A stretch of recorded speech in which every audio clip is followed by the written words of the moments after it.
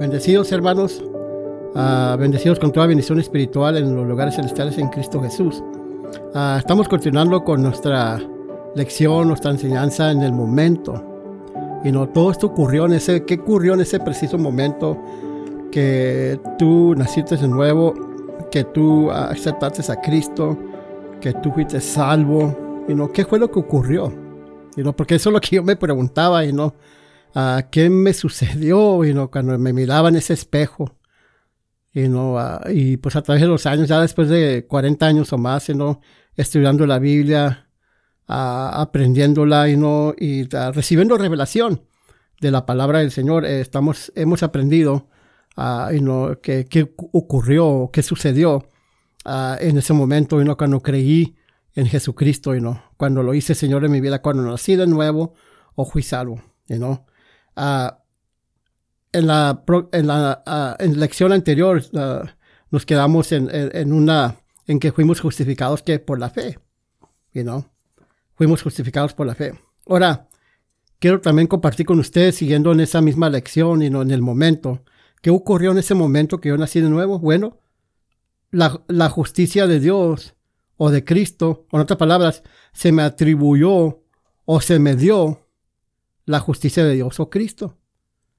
La justicia de Dios o la justicia de Cristo. Vamos a 1 Corintios capítulo 1, versículo 30, le estoy dando palabras, escríbalo ahí donde esté, abra su Biblia, apúntelos y como les estoy diciendo anteriormente, usted oye este podcast, sígalo escuchando, no nomás lo oiga una vez, esta misma lección, óigalas todas, varias veces. ¿Por qué? Porque cada vez que usted la escucha, Dios le va a dar más, le va a depositar más en su espíritu. Y otra cosa que yo les recomiendo también es que les digo que esta revelación haga la suya. Haga esta revelación suya. Esta revelación es mía, lo que yo le estoy compartiendo, lo que Dios me ha revelado a mí, lo que yo he vivido, lo que yo he experimentado en el Señor. Pero ahora haga la suya también. Que Dios le revele esa palabra en su hombre interior por medio de su espíritu. ¿Ok? ¿Qué sucedió en el momento que yo nací de nuevo? Bueno, se me atribuyó o se me dio la justicia de Dios o la justicia de Cristo. 1 Corintios 1:30 dice, mas por él estáis vosotros en Cristo Jesús. Dice, el cual se nos ha sido hecho por Dios sabiduría, justificación, santificación y redención. ¿Ok? Ahí si usted ve en ese versículo, ahí no nomás habla a que se me atribuyó la justicia de Dios o la justicia de Cristo, también se me atribuyó que la sabiduría, la santificación y la redención, aparte de la justificación. Como le dije ahorita anteriormente, estas nomás son unos pocos puntos o poquito de lo que ocurrió en ese momento que nació de usted de nuevo, que nací de nuevo yo también. Todavía hay mucho más que más adelante lo vamos a estar hablando y también enseñando. 2 Corintios 5:21 dice la palabra, al que no conoció pecado, por nosotros lo hizo pecado. Se nos hizo pecado. Al que no conoció pecado, por nosotros, dice, lo hizo pecado. Para que nosotros fuésemos hechos justicia de Dios en él. Una vez más, lo quiero leer una vez más. 2 Corintios 5:21 dice, al que no conoció pecado, está hablando de Jesucristo, por nosotros lo hizo pecado, para que nosotros fuésemos hechos justicia de Dios en él. ¿Qué significa? O en otras palabras, esto significa que Dios se hizo como nosotros. Él se hizo como nosotros, Él se hizo como tú, un pecador. En otras palabras, Él tomó el pecado tuyo, Él tomó el pecado del mundo, el pecado de cada persona que vive en este planeta Tierra. Él lo tomó, lo tomó ese pecado para que nosotros fuéramos como Él es. Para que tú y yo fuéramos como Él es. No en tu alma, no en tu cuerpo, sino en ¿qué? ¿En dónde? En tu espíritu nacido de nuevo. Para entender esto tienes que renovar tu entendimiento con la palabra de Dios. Es lo que hemos estado hablando.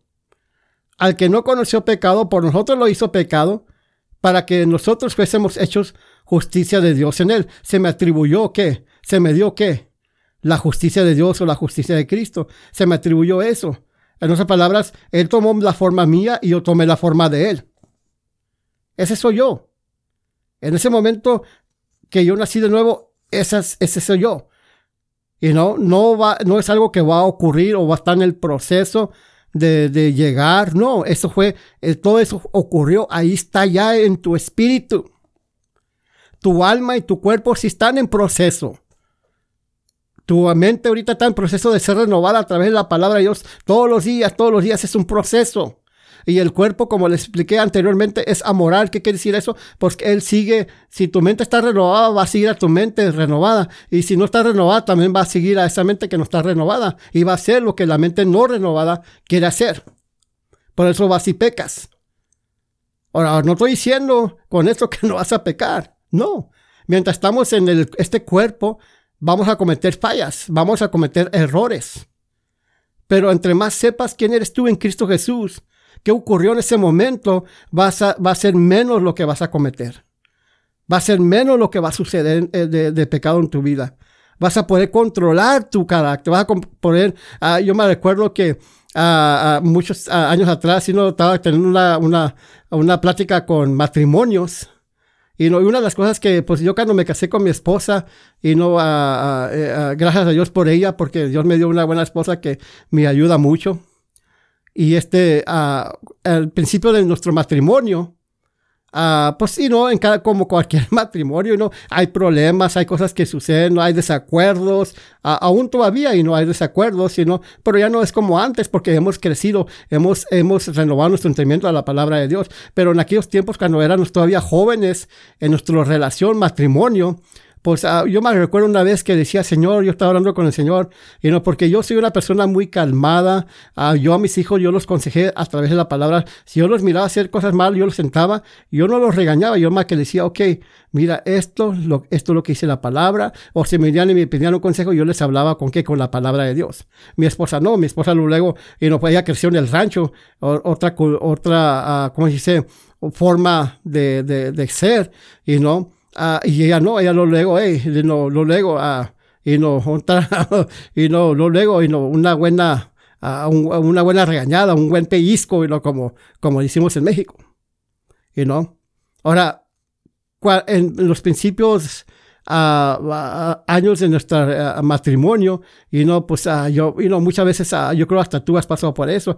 Yo le decía al Señor, cambia a mi esposa, es fuerte de carácter, Señor, cámbiala, etcétera. Y ¿sabes lo que me contestó el Señor una vez que íbamos rumbo creo que a una reunión de donde nos congregábamos? El Señor me comenzó a hablar a mi espíritu y me dice, ella no necesita cambiar, el que necesita cambiar eres tú. Me habló a mí. Y yo diciéndole, Señor, cámbiala a ella. Y el Señor diciéndome a mí, tú eres el que necesitas que cambiar. Y dije, Señor, ¿qué está sucediendo? Y fue cuando comencé a aprender eso de renovar mi entendimiento a la palabra. Y cuando yo comencé a renovar mi entendimiento a la palabra, no le hace que fuera lo que ella me dijera para ¿cómo dice? Hacerme enojar o disgustarme. Yo seguía siendo el mismo. La misma persona. ¿Por qué? Porque a través de la palabra, a través de renovar mi entendimiento, fui siendo transformado. Y es un consejo para todos ustedes. Ahora, ¿qué más ocurrió en ese momento que yo acepté a Cristo o que fui salvo o que nací de nuevo? Bueno, tuve perdón de pecados. Mis pecados fueron perdonados ya.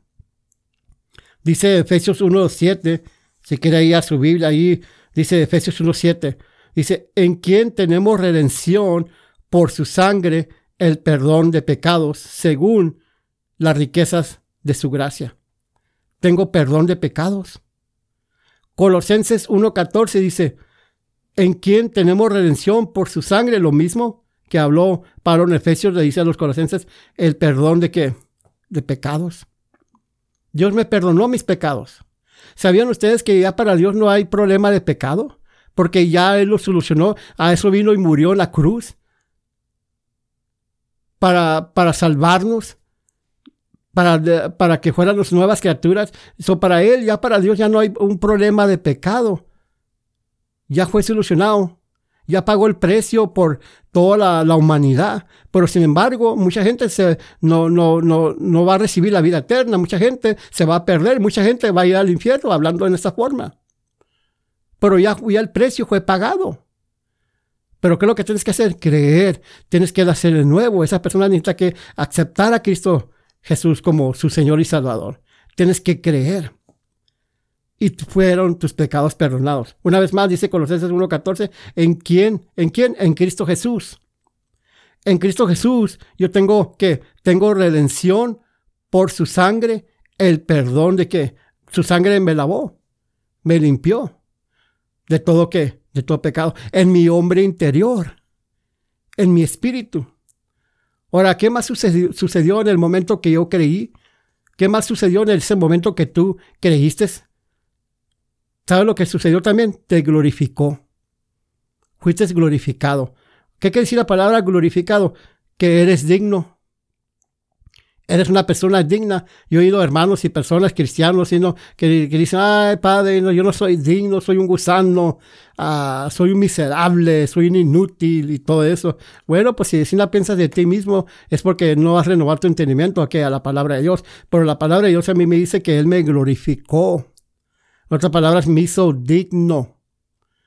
Si no fueras digno, entonces no hubiera muerto por ti, no fuera derramado su sangre por ti, pero eres digno. Y dice la palabra ahí en Romanos 8:30. Dice, y a los que predestinó, a estos también llamó. Y a los que llamó, a estos también justificó. Y a los que justificó, a estos también glorificó. Ahí está la palabra. Eres digno. Eres glorificado. Le está diciendo, hermano, no, usted se está levantando el cuello. No, te estoy diciendo nomás y compartiendo contigo quién eres tú en Cristo Jesús. En ese preciso momento, en ese momento que tú aceptaste a Jesús, todo esto sucedió, ocurrió en tu espíritu, en el hombre interior. Tienes que renovar tu entendimiento a la palabra para creerlo y vivir una vida de victoria. Te glorificó. Eres digno. ¿Qué más ocurrió en ese momento que tú aceptaste o que creíste en Jesucristo? Bueno, fuiste sentado con Cristo Jesús. Te sentaste ahí con Él. Estás sentado con Jesús. Efesios 2:6. Dice la palabra ahí en Efesios 2:6. Dice, y juntamente con Él nos resucitó. Fíjese, esta otra cosa que también sucedió. Nos resucitó. Dice, y asimismo nos hizo sentar en los lugares celestiales. ¿Con quién? Con Cristo Jesús. Pues aquí estoy, hermano. ¿Cómo estoy yo sentado allá? Si aquí estoy sentado en lo físico. Estás hablando de tu mente y tu cuerpo, pero espiritualmente hablando, en tu interior, en tu espíritu, en el verdadero tú, estás sentado con Cristo Jesús. ¿En dónde? En los lugares celestiales con Él. Y Él viene pronto. El arrebatamiento de la iglesia está por ocurrir. Y sí, nuestro deseo es vivir con Él. Nuestro deseo es estar con Él. Es vivir con Él. Y fuiste sentado con Cristo Jesús. En ese preciso momento que tú naciste de nuevo, que creíste, fuiste sentado en los lugares celestiales con Cristo Jesús. ¿Qué más ocurrió en ese momento que tú naciste de nuevo? ¿Qué más sucedió cuando creíste? Bueno, en el momento que creíste, fuiste hechos. Fuiste ¿qué? Bautizados por un mismo espíritu. Fuiste bautizado por un mismo espíritu. Y esto lo acabamos de leer anteriormente. Dice 1 Corintios 12:13. ¿Qué es lo que dice 1 Corintios 12:13? Vamos allá. Aquí se lo voy a leer en 1 Corintios 12:13. Dice, porque por un solo espíritu fuimos todos bautizados en un cuerpo, sean judíos o griegos, sean esclavos o libres, y a todos se nos dio a beber de un mismo espíritu. Fíjese nomás. Fuiste bautizado por un mismo espíritu en el cuerpo de Cristo. Ahí estás. Ahí estás. Se nos dio a beber de un mismo espíritu. ¿Qué más ocurrió en ese preciso momento que tú naciste de nuevo? ¿Qué más sucedió cuando creíste en Jesucristo?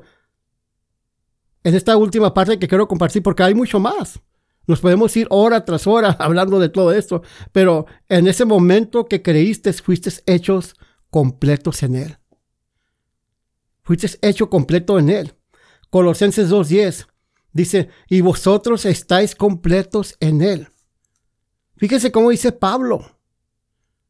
Pablo fue enviado a la iglesia, a los gentiles, a predicarnos el mensaje de la gracia de Dios, que es por gracia, por medio de la fe, no por obras para que nadie se gloríe. Es un don de Dios. No tienes que hacer nada. Lo único que tienes que hacer es creer en Jesucristo.